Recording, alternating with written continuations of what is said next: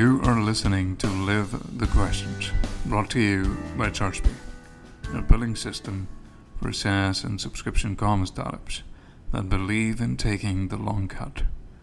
And I'm your host, Akash Sharma.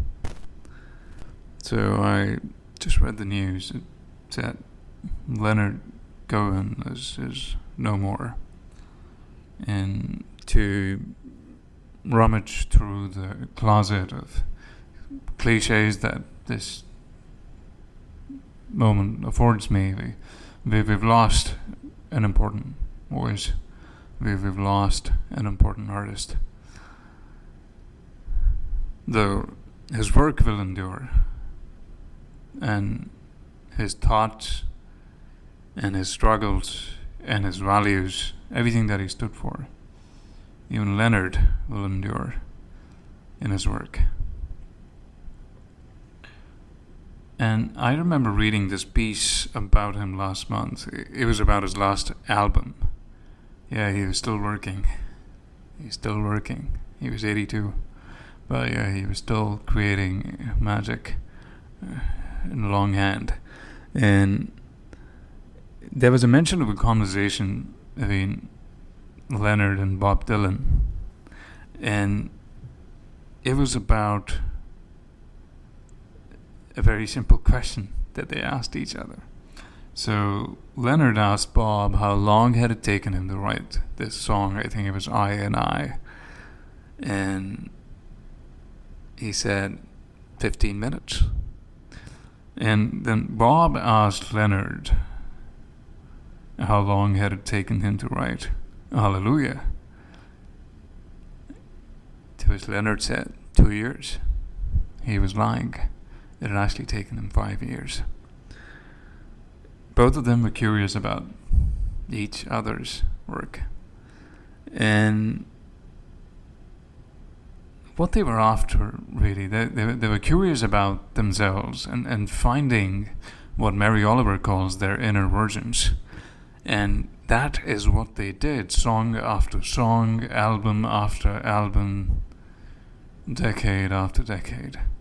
They were trying to find their inner versions. And that perhaps is what all of us should do as we go about working. Because what exactly makes us work except for earning a living? What makes us devote years, decades to a task, and what makes us run with it? Part of the answer perhaps lies in what Joseph Conrad wrote in Heart of Darkness, as the protagonist says, I don't like work, no man does, but I like what is in the work, the chance to find yourself, your own reality, for yourself, not for others. What no other man can ever know. They can only see the mere show and never can tell what it really means.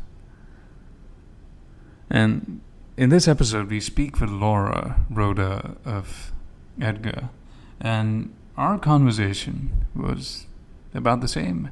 How her values, things that she cares about, they've been informed with the time that she has put in different kinds of work. Straight out of college, she was as clueless as all of us are. I don't know, still am. And she took up a job that ended up being her only job. And then she wanted to figure out what she really wanted to do, so she quit without clients, without prospects, and got into freelancing, designed websites for people, made it simpler for them to work with the new springboards of social media.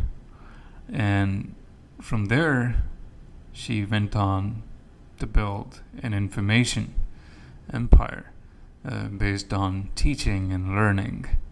And from there, she went on to find something else. Now she runs her own software company. She co-founded that. And throughout all of this, you can see a pattern of constant discovery. And isn't that what work is all about?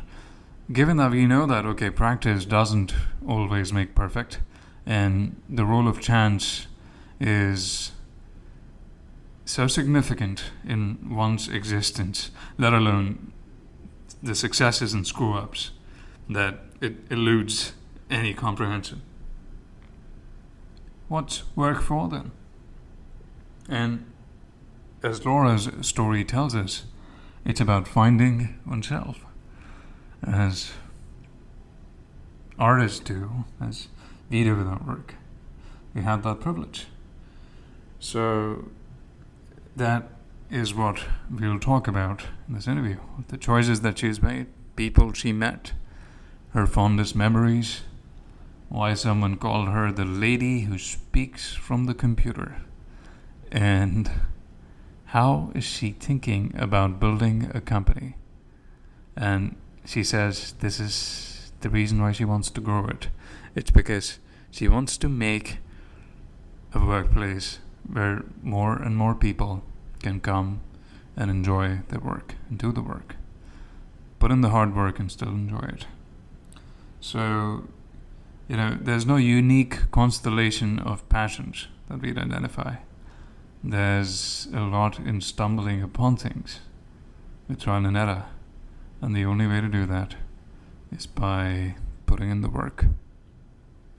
So, if you're going to go binge listen, Leonard Cohen's songs, do that. Also, you might get to hear some background noise in part in the podcast. That is because of an unfortunate timing that some construction had to take place at the same time as we recorded the conversation. But you'd still be able to hear us clearly throughout. Sorry about that again. Yeah, let's get on with the show. Hello, Laura. Welcome to the show. Hello, thank you. Glad that you could make it. And we'll straight away jump into the past. That is something that we take up with all our guests. So the first question for you is, did you want to become an entrepreneur when you were young? No. I wasn't. I wasn't one of those kids that had like one very clear idea of, exactly what I wanted to do. When I grew up. My dad is an architect, so that was always something that was interesting to me. But yeah, I definitely wasn't dead set on being an entrepreneur. Okay. So what was your aspiration like back when you were young? So what is it that you wanted to become back then? Like I said, I didn't have like an idea of one thing. I liked to write when I was a kid. I really loved to read and write stories. Thought being an architect might be cool, but yeah, I ended up going to school for graphic design. So when I was a little older and going to college, I thought I wanted to do graphic design. Okay, and that's what got you into your first real job. Yes, my first real job was as a designer for a small agency. As a designer for a small agency, and that was also the only job that you've held, isn't it? That's correct. Yes, I have a very short history. So yeah, my first job out of college was also the last job that I ever had because I quit it to work for myself after being there for only about a year and a half. Okay, so what made you do it? Was it the idea of working for somebody and the internal disputes that might have entailed? What was it? There were a lot of factors, but I wasn't happy with the work that I was doing. When you're a designer, you only do design, which I think to a great designer, they love it, that they just get to do design all day. Mm-hmm. To me, I thought it was a little boring, a little limiting. we were a small agency, so I would get to kind of overhear what was going on with the branding and the marketing. And I thought all that stuff was really interesting. So I thought, okay, maybe I should switch to that side and be an account executive, but then that seemed like a really boring job. So I was just kind of looking around, like, how can I combine the design side with the marketing side? And I kind of realized that if I worked for myself, I would get to do it all. I would do the design, but I would also have to, market for clients and help them with proposals and help them with all different parts of their website. So I thought if I worked for myself, it would be a way to do a lot more of the activities that I was interested in for my career. Right. So it was a better way for you to express yourself creatively, in a way. Yeah. So there's this... I'm sure you must have felt this when you were starting out. So there's this almost transfixing allure behind the idea of entrepreneurship, and that quickly translates into fear when you jump in. So how did you deal with it? So you were fresh out of college. You didn't really work for long in the company. It was a short stint as a graphic designer. So how did you deal with that switch and transition? What all did you learn? Yeah, I mean, I was just completely clueless. I had not freelanced on the side before I quit my job, which is really unusual and probably a really bad idea. Most people will kind of work on the side for a while and then they'll kind of build up a client base and then they'll quit. But I hadn't done that. I had no clients. I had no prospects when I quit. So I had to figure out everything. And the good thing is I was young. I had no kids. I had no responsibilities. I just had to be able to support myself. Right. And in some parts of America, there's this discount grocery store called Aldi, and there was one in my neighborhood where I lived in Chicago at the time. And in Aldi, it's like all off-brand stuff. Like they don't have shelves; they just have boxes piled on top of each other, and the food is really cheap. So I remember thinking, like, what? I can just eat all of my food from Aldi. Like it'll be fine. So I was very lucky from that point of view that I didn't have to make a ton of money. I didn't feel like I had a ton of responsibilities. So I thought, okay, well, I need to find small businesses because that's who my clients are going to be, but I don't know any small businesses. So I thought, okay, well, I guess they go to Chamber of Commerce events. So I just started going to Chamber of Commerce events. I started looking for all the programs. Cities will have programs for women in business and people starting new businesses. There's different government programs and different organizations. So I just started showing up in anything like that I could find. So, okay, whatever came up as the best possible thing back then ended up being a substitute for what could have looked like, a proper business plan. Give it up. So, okay, that's fascinating. So, was there a guiding light at all from anyone, like from one of your parents, or was there a friend who was doing it, or was it just you and your drive?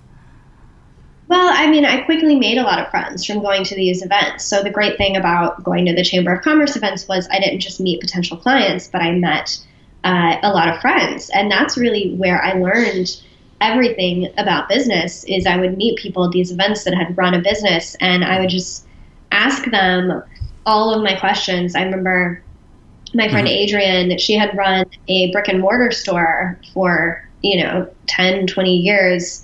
And she sat me down and explained financial statements because I needed someone to explain that to me. I didn't know how that worked. So I'm just like, Adrian, help, what is this? How do you do it?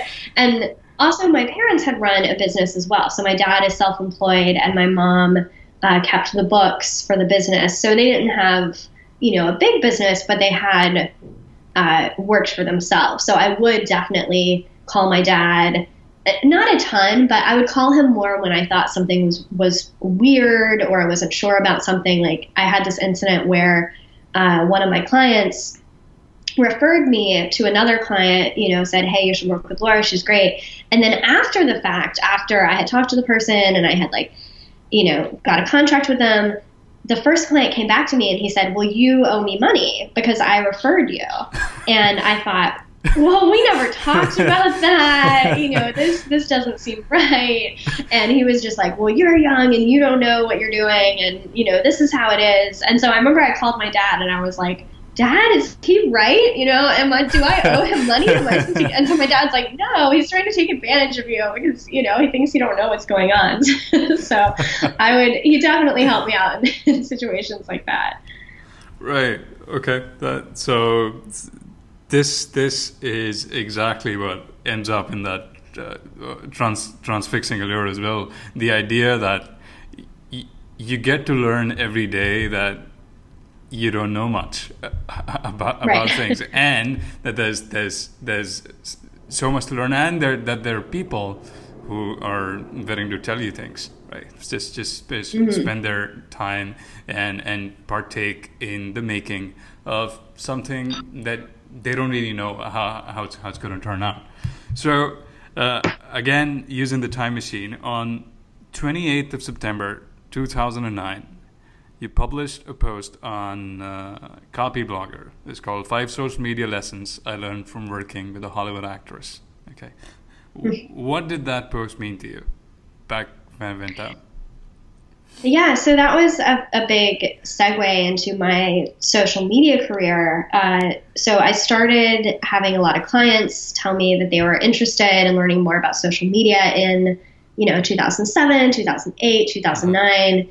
And at the same time that all this was happening, my best friend from college, who had moved to LA to become an actress, she was cast on a really big TV show, Heroes, and as one of the main characters during one season. So I had kind of helped her, get a website together, get a blog together. And then when she was cast on Heroes, I saw that there was going to be this big opportunity to really build up a fan following for her. And at the time, celebrities were not online. Like, I told her to sign up for Twitter. And I mean, it's kind of hard to imagine now not having celebrities on social media, because now they really dominate social media. True. But at the time, celebrities were not on Twitter. It was just not a thing that they did. A lot of celebrities didn't have any kind of website or web presence at all in that time. And actually, I remember I talked to, she hired a traditional publicist, to get her in magazines and stuff like that. And so I was like, oh, I should have a call with your publicist to coordinate, what you're doing online with what you're doing in traditional media. And this was one of the most well-known publicity firms in LA, for the entertainment industry. It still is a very top firm. And I had a call with her publicist, and her publicist said, I don't know and I don't care about what she's doing on the internet. I don't know why we're talking right now. I have no interest in that. That's her personal business that has nothing to do with her publicity. Was just not interested in any way. So it was really fun getting her on Twitter and getting her blogging. And she was kind of one of my first big clients that gave me this case study for how you could take someone and really build a strong online presence for them. Right. And given that case study in particular and number of other people that you worked with, I'm sure hundreds of them, thousands of them through your courses, because you've taught a lot about this stuff as well. And you've really seen this transition happening in various forms of contention from different groups of people. So there are people like say Brian Clark, and then there's you, and there's Ashley Ambridge from the Middle Finger Project. People have been around for quite some time doing this thing, and you believed in this early on for some reason. But there were also people who were naysayers, right? And that was sort of the majority around, I think, in mid 2000s, that was a majority, wherein people knew that, okay, there was ClickBank, and you would be taken into directions that you don't really want to go into. Promises would be made, and you would end up getting nothing. But then there was this other side of businesses that last, businesses that have real people behind them. In your case, LKR, social media, and in Brian's case, Copy Blogger, and now Rainmaker Digital, and all the businesses that they're doing behind it, right? So that thought, and you were young, right? It was early 20s. So how were you able to draw a line in understanding clearly what you wanted to stand for, and align that with where the industry was going?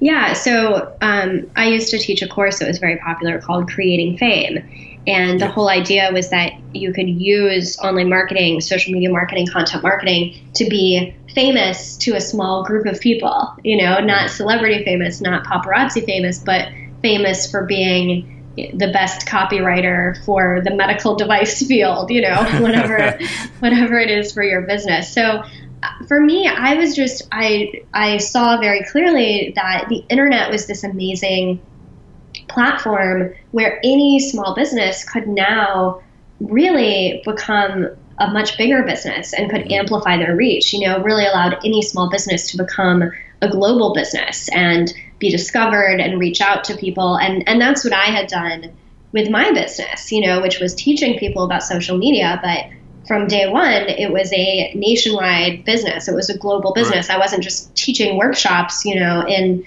local rooms, which is how you would have done a business like that before that time. And how many people still do training businesses, right? There's still certainly a whole world of training that hasn't been touched by the internet. That's just people in local conference rooms. So for me, it like I wasn't that interested by all the kind of internet marketing, get rich quick. It was never about that for me. It was just, this is a really cool channel of communication. Let's leverage it. Let's use it. Right. So from those days when you were learning and teaching at the same time on how this works, what are some of your fondest memories from those times when you were teaching? It's just really fun to see small businesses have this kind of transformation, because a lot of the people that would come to the classes were just starting out in their business, just trying to figure all this stuff out. And the people that I admired the most were always the people who did not consider themselves tech savvy at all, because, we would get people in the classes that would be like, okay, I've got a computer, I know I'm supposed to use it, I figured out email, I know that I have to figure this stuff out. Like, I remember I had a call with a guy one time, and he had this like really thick Southern accent, and he was a little bit older, and he's like, we call you the lady that talks to us from the computer. And he thought it was really funny to hear my voice on the phone, because he's used to me talking to him from the computer. And that was always really rewarding for me, like to see people that were so dedicated to saying, okay, I don't consider myself super tech savvy. These are all really new skills, but I know that if I master my skills, I'm really going to be able to succeed in my business. And I just really admire that kind of determination, because a lot of people just give up. A lot of people say, oh, that's for younger people, or, that's not for me. I'm not a computer person. But you have to be a computer person now if you want your business to succeed. Absolutely. So, okay. So you've had those memories, and those, I'm sure that they've contributed to the mission that you're on right now. But the other thing that is evident from the way you've charted the course that you're on right now, you could say it's mostly uncharted territory for anyone of your age when you were starting out, and also the decisions that you've made overall. So these jumps, right? So you start as a graphic designer, you get into designing as a freelancer, and then you get a social media, first of all consulting, and then information products. I read someone you mentioning that you made $3,000 from your first info product, and that was one moment. And then, of course, that wasn't enough. The next moment happened. So when you just stop, I don't know if you do stop and just take an account of, okay, how do I go a notch further this time? Is that something that goes on in your head when you just sit and say, okay, this isn't enough, and this isn't the direction that I really want, and then you change, and then you go somewhere else, and of course that takes you 3 notches further, 5 notches further at times. So yeah, I mean that does resonate with me. I mean, I think one of the really fun parts of being an entrepreneur is that there's always something new to learn, and that's the case. But at the same time, you can also get stuck in a rut where you're kind of running the same business every year. Actually, I heard a good quote that said, do you have 10 years experience, or do you have 1 year experience for 10 years over and over again? You know, so it can be easy to, if you're kind of doing the same business model, maybe you're staying at the same level of revenue, you have the same kind of team, to do the same thing for a long time. And by the way, I'm not knocking that, you know, because that can be very enjoyable, that can be very satisfying. Maybe you're doing client work and you're always getting to explore new angles that way. But for me, I was interested in seeing what it was like to grow a larger business or to grow a different type of business. So yeah, that was a big motivation for me in starting my software company, Meet Edgar, because I had never done software before, and I wanted to know what it was like and what that kind of business model was like. Right, just that search. That reminds me of something that book critic John Freeman had said about authors who've had success with writing. So he said something in the lines of, if I don't know if they've gotten a Nobel or a Pulitzer or a first novel 10 years in the making, all the novelists are still shocked each time they finish that it gets done at all. Perhaps that is why chance remains, aside from sheer effort, the most cited factor in how they discovered their voices. So as an entrepreneur, you have a voice, and that voice is your mission, and that actually affects the product, that affects how you onboard your team members, how do you take them from one place to the other.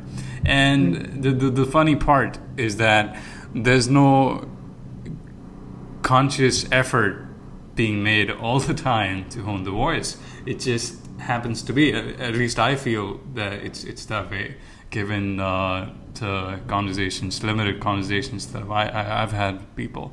I've never started my own business, but yeah, the questions and answers have led me to this direction that, okay, there's a lot of dependency on chance. So how much do you think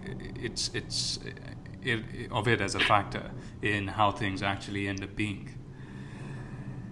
As chance as a factor? Is that what you're saying? Yes, yeah.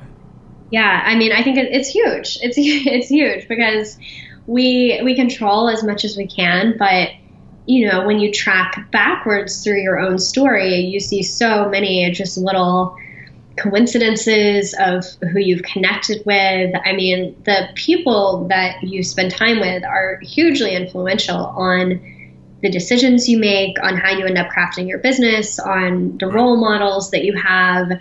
And, you know, so many, especially of my entrepreneur friends and business friends, I've met them at conferences, standing around by the bar, and if, you know, they hadn't have been standing next to me, I never would have met them.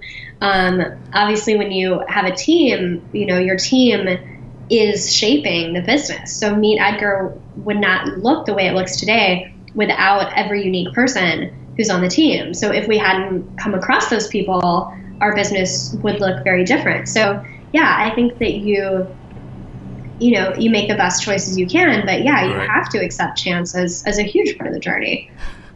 True. But still, you need to bring in the dogness, right? The ample dogness to still do the things that are supposed to be done, and you've done them. Yeah. Over time, what is it that, apart from learning about things, what is it that really keeps you going when it comes to any venture? Really, it could be freelancing or consulting. So, learning aside, what is it that drives you? I'm sure it isn't just wide-eyed curiosity about something. So that does play an important role. But what else do you think it contributes a lot?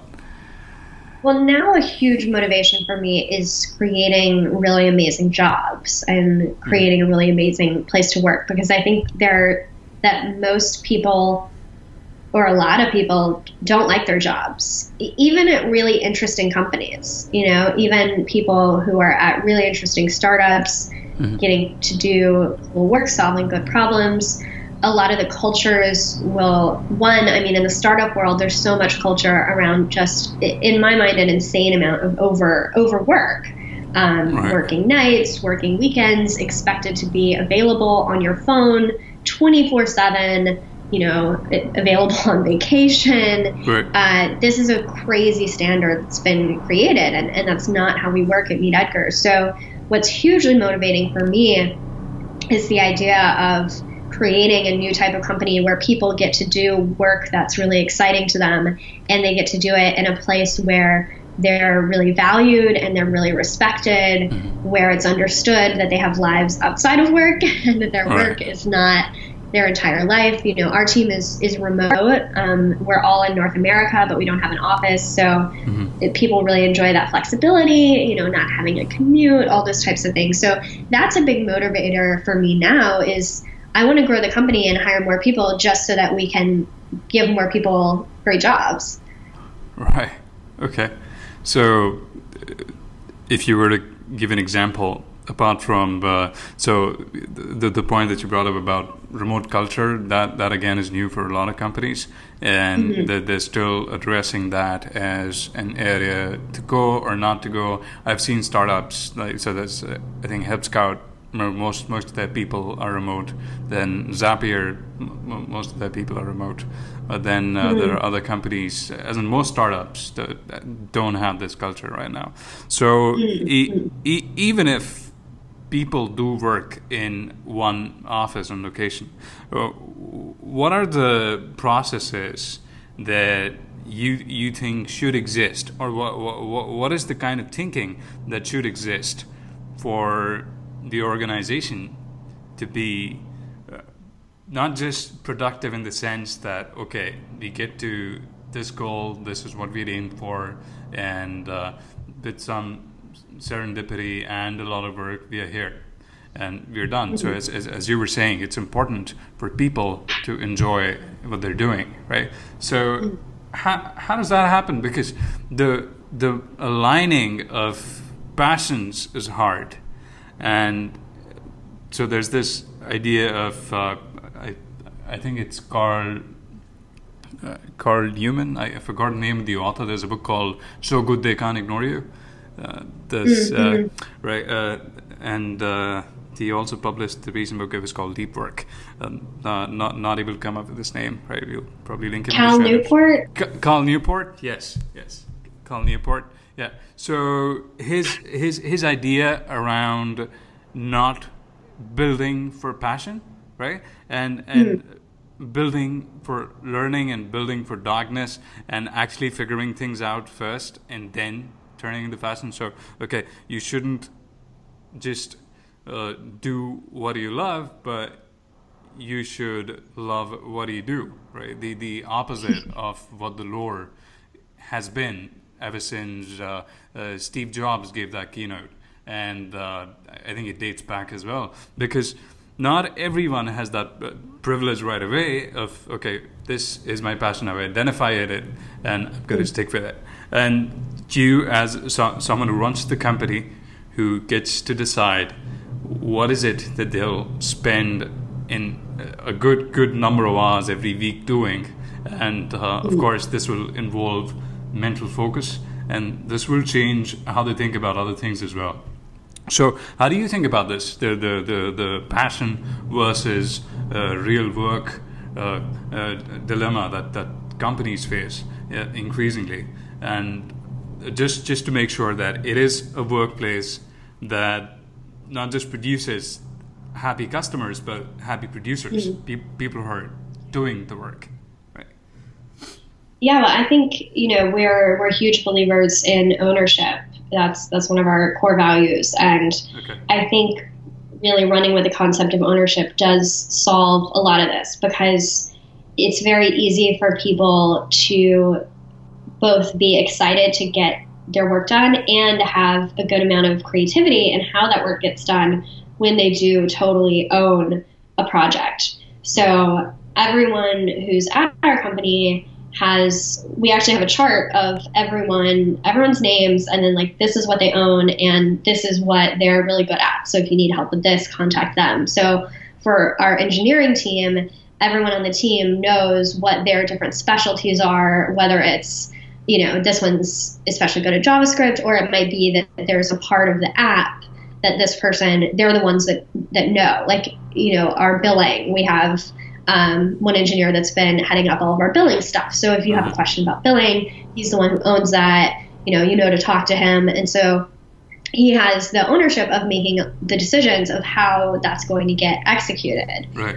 The person who writes our blog is in charge of our blog. So he decides what the content is. He decides what to write. He's not being assigned posts and then writing them. He is owning the whole user experience of what our blog is like. Okay. Ownership as a key value that you guys do. Okay. Right. And you've also listed 3 other guiding values on Edgar's. So I think the other ones are choosing kindness and value for value, apart from taking ownership. Could you talk about the other 2 as well? Yeah. So kindness is how we interact with each other, how we interact with the world, and interact with our customers. So it's a very simple word, but it's also a very clear word. I think it's very clear if someone is being kind or not. And at our company, there's no room for people to not be kind. There's room for people to disagree and have different opinions, and maybe not even always get along. Maybe you need a break from somebody. Maybe you're done hanging out with them today, or done talking to them today. But that doesn't mean that you can't be kind to them.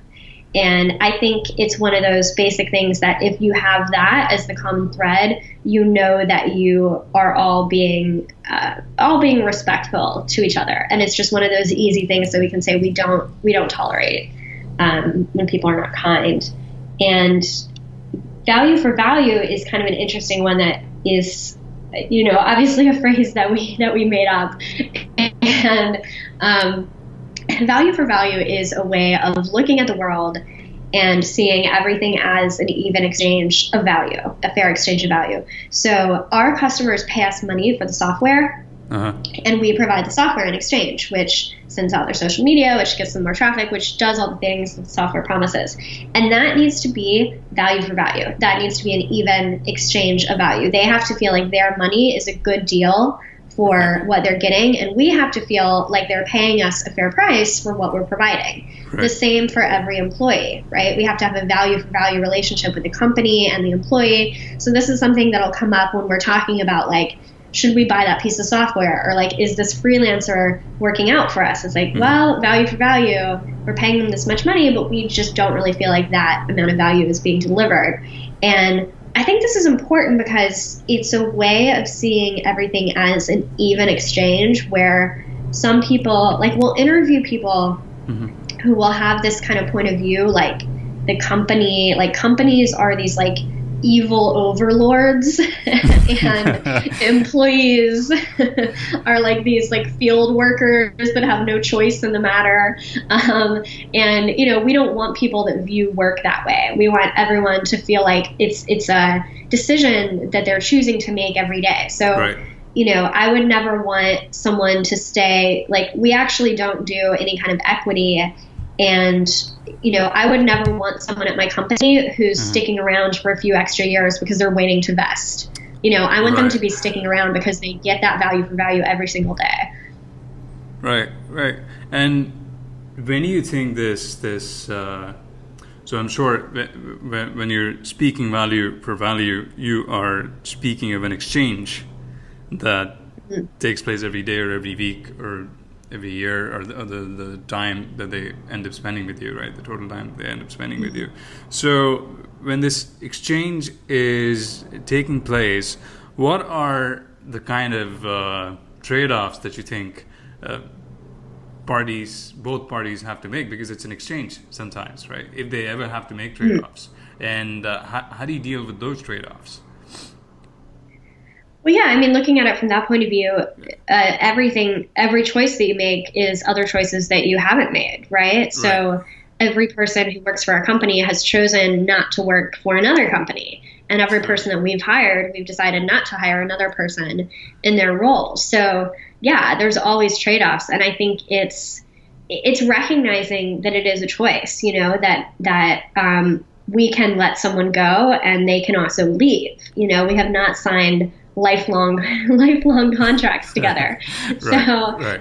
You know, I think it's good to recognize the trade-offs, and it's good to recognize that it is a choice, because it just reminds you of your own power and your own freedom in the situation. And I mean, that's how we view things with our customers as well. Like, we don't want to trick customers into getting like locked in for longer than they want to be, and they're not using it and they want to leave. Like, we want to make sure that everyone's getting value for every month or every year that they pay for our software. Right. Okay. So speaking of your software, so one thing that gets brought up a lot in conversations about Edgar is that it's in a competitive space. So you got companies, well-respected companies like Buffer and Hootsuite, and they are targeting the same market. And I remember you citing once, I think it was in an interview with Groove sometime last year, that it really isn't about winner takes all. It really isn't. And we ended up writing a post about it where we compared companies in the marketing technology space, HubSpot, Marketer, and all these companies. And I cited what you said about it back then as well. So if you were to describe, because, okay, if you're looking at you're the face of Edgar, right? Other than Edgar, our cute octopus, right? So how would you address the singular purpose of this organization or product? So Edgar significantly increases your traffic from social media. From what we see, it at least doubles your traffic from social media, usually pretty much right away within the first month. And the way that we do that is by repurposing your library of content, which is what we do that's really unique that other tools don't do. So everyone spends an enormous amount of time creating all this content, you know, recording podcasts, recording videos, writing blog posts. You spend a lot of time making the content. And what most people do is they spend hours making the content.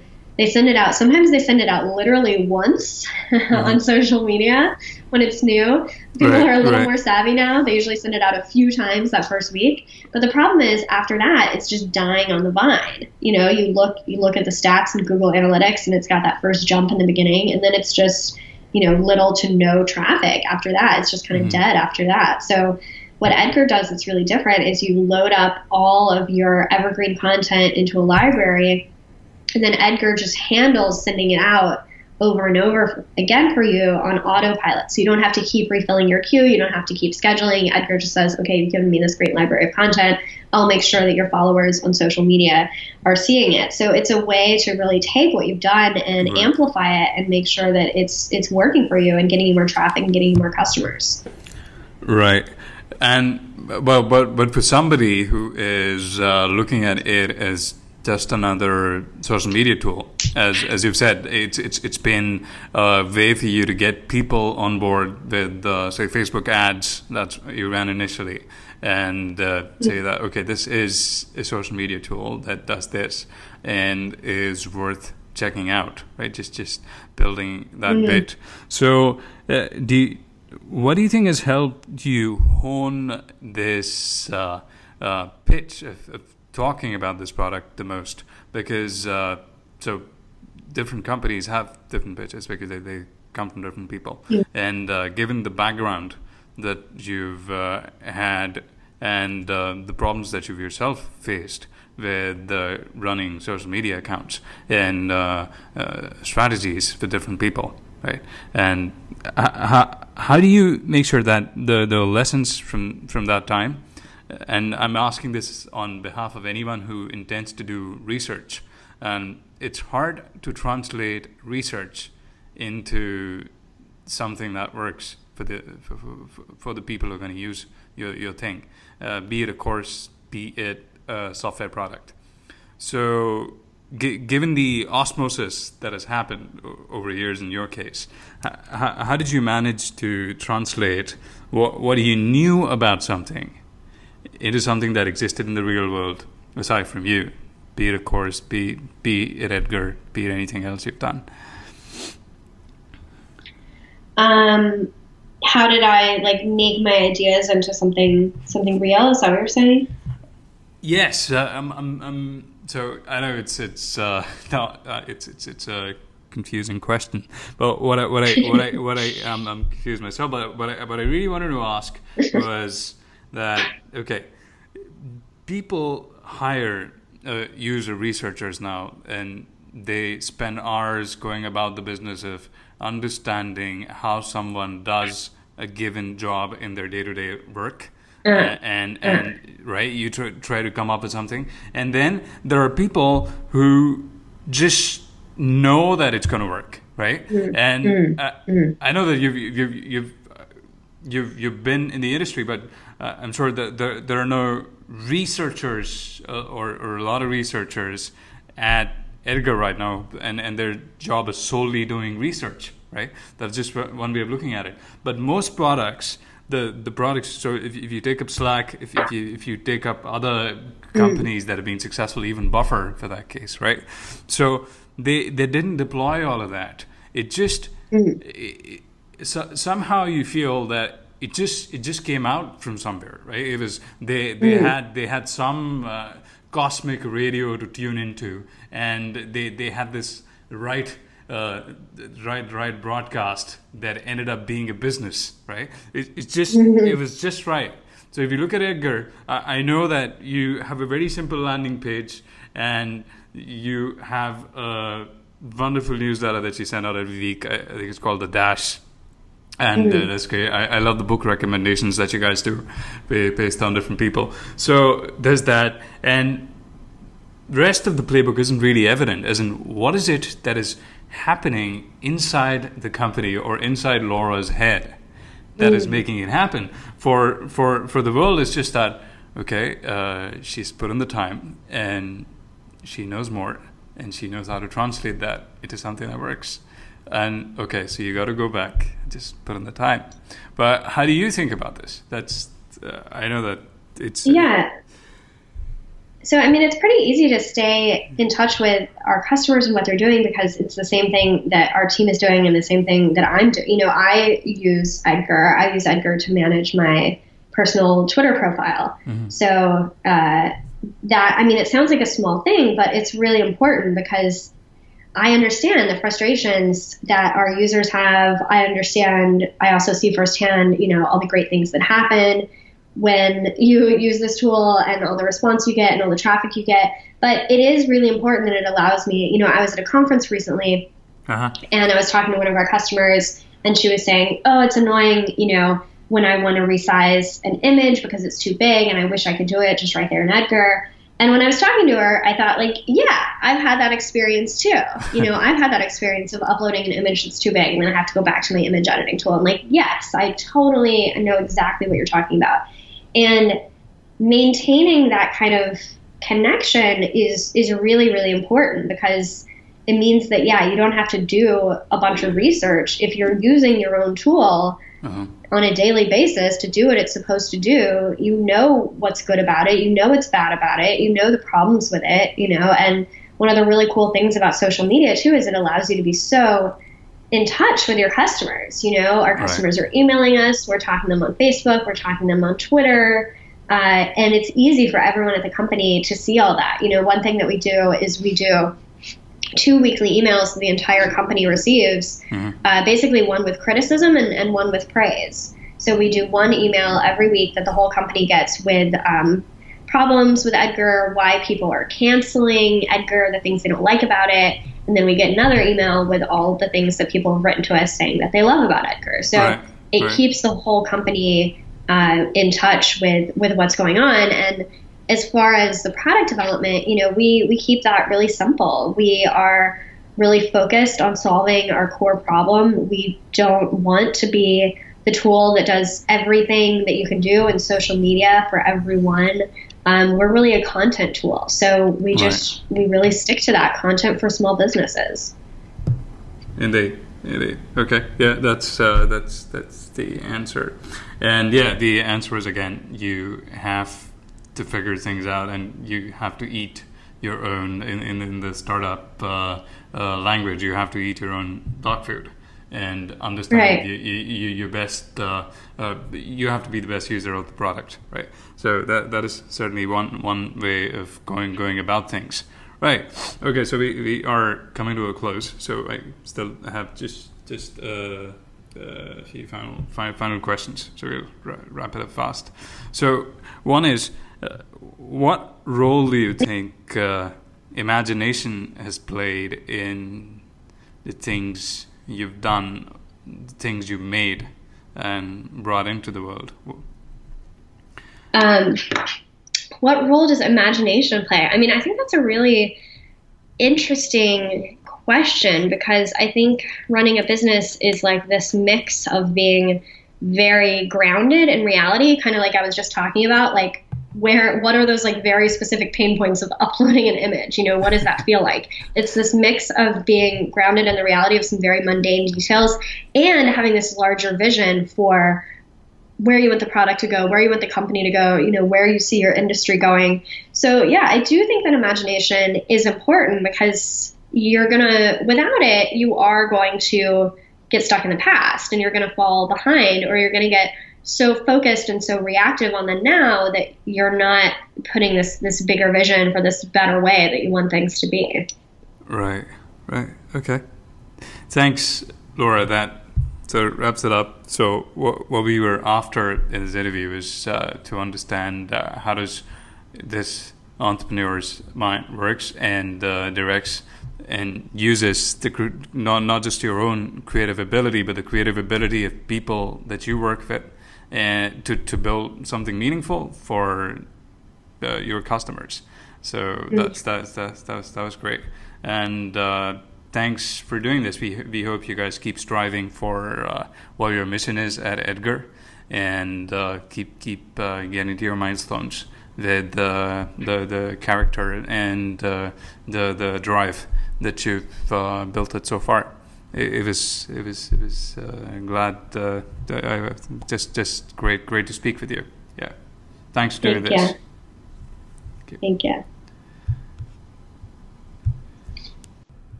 So, how do you find your inner version? What work enables you to do that? And why is that so? Tell me all about it. Tell Laura about this. If you like the show and would want in on more conversations, Subscribe to the show on iTunes or SoundCloud or Stitcher, wherever you do your podcast refueling. And I would also appreciate if you could tell us how you're finding it. All constructive criticism, we're all ears for that. And we would want to make the show better. We'll be back with the next episode. Till then, keep finding that inner version, that special inner version, and keep living the questions.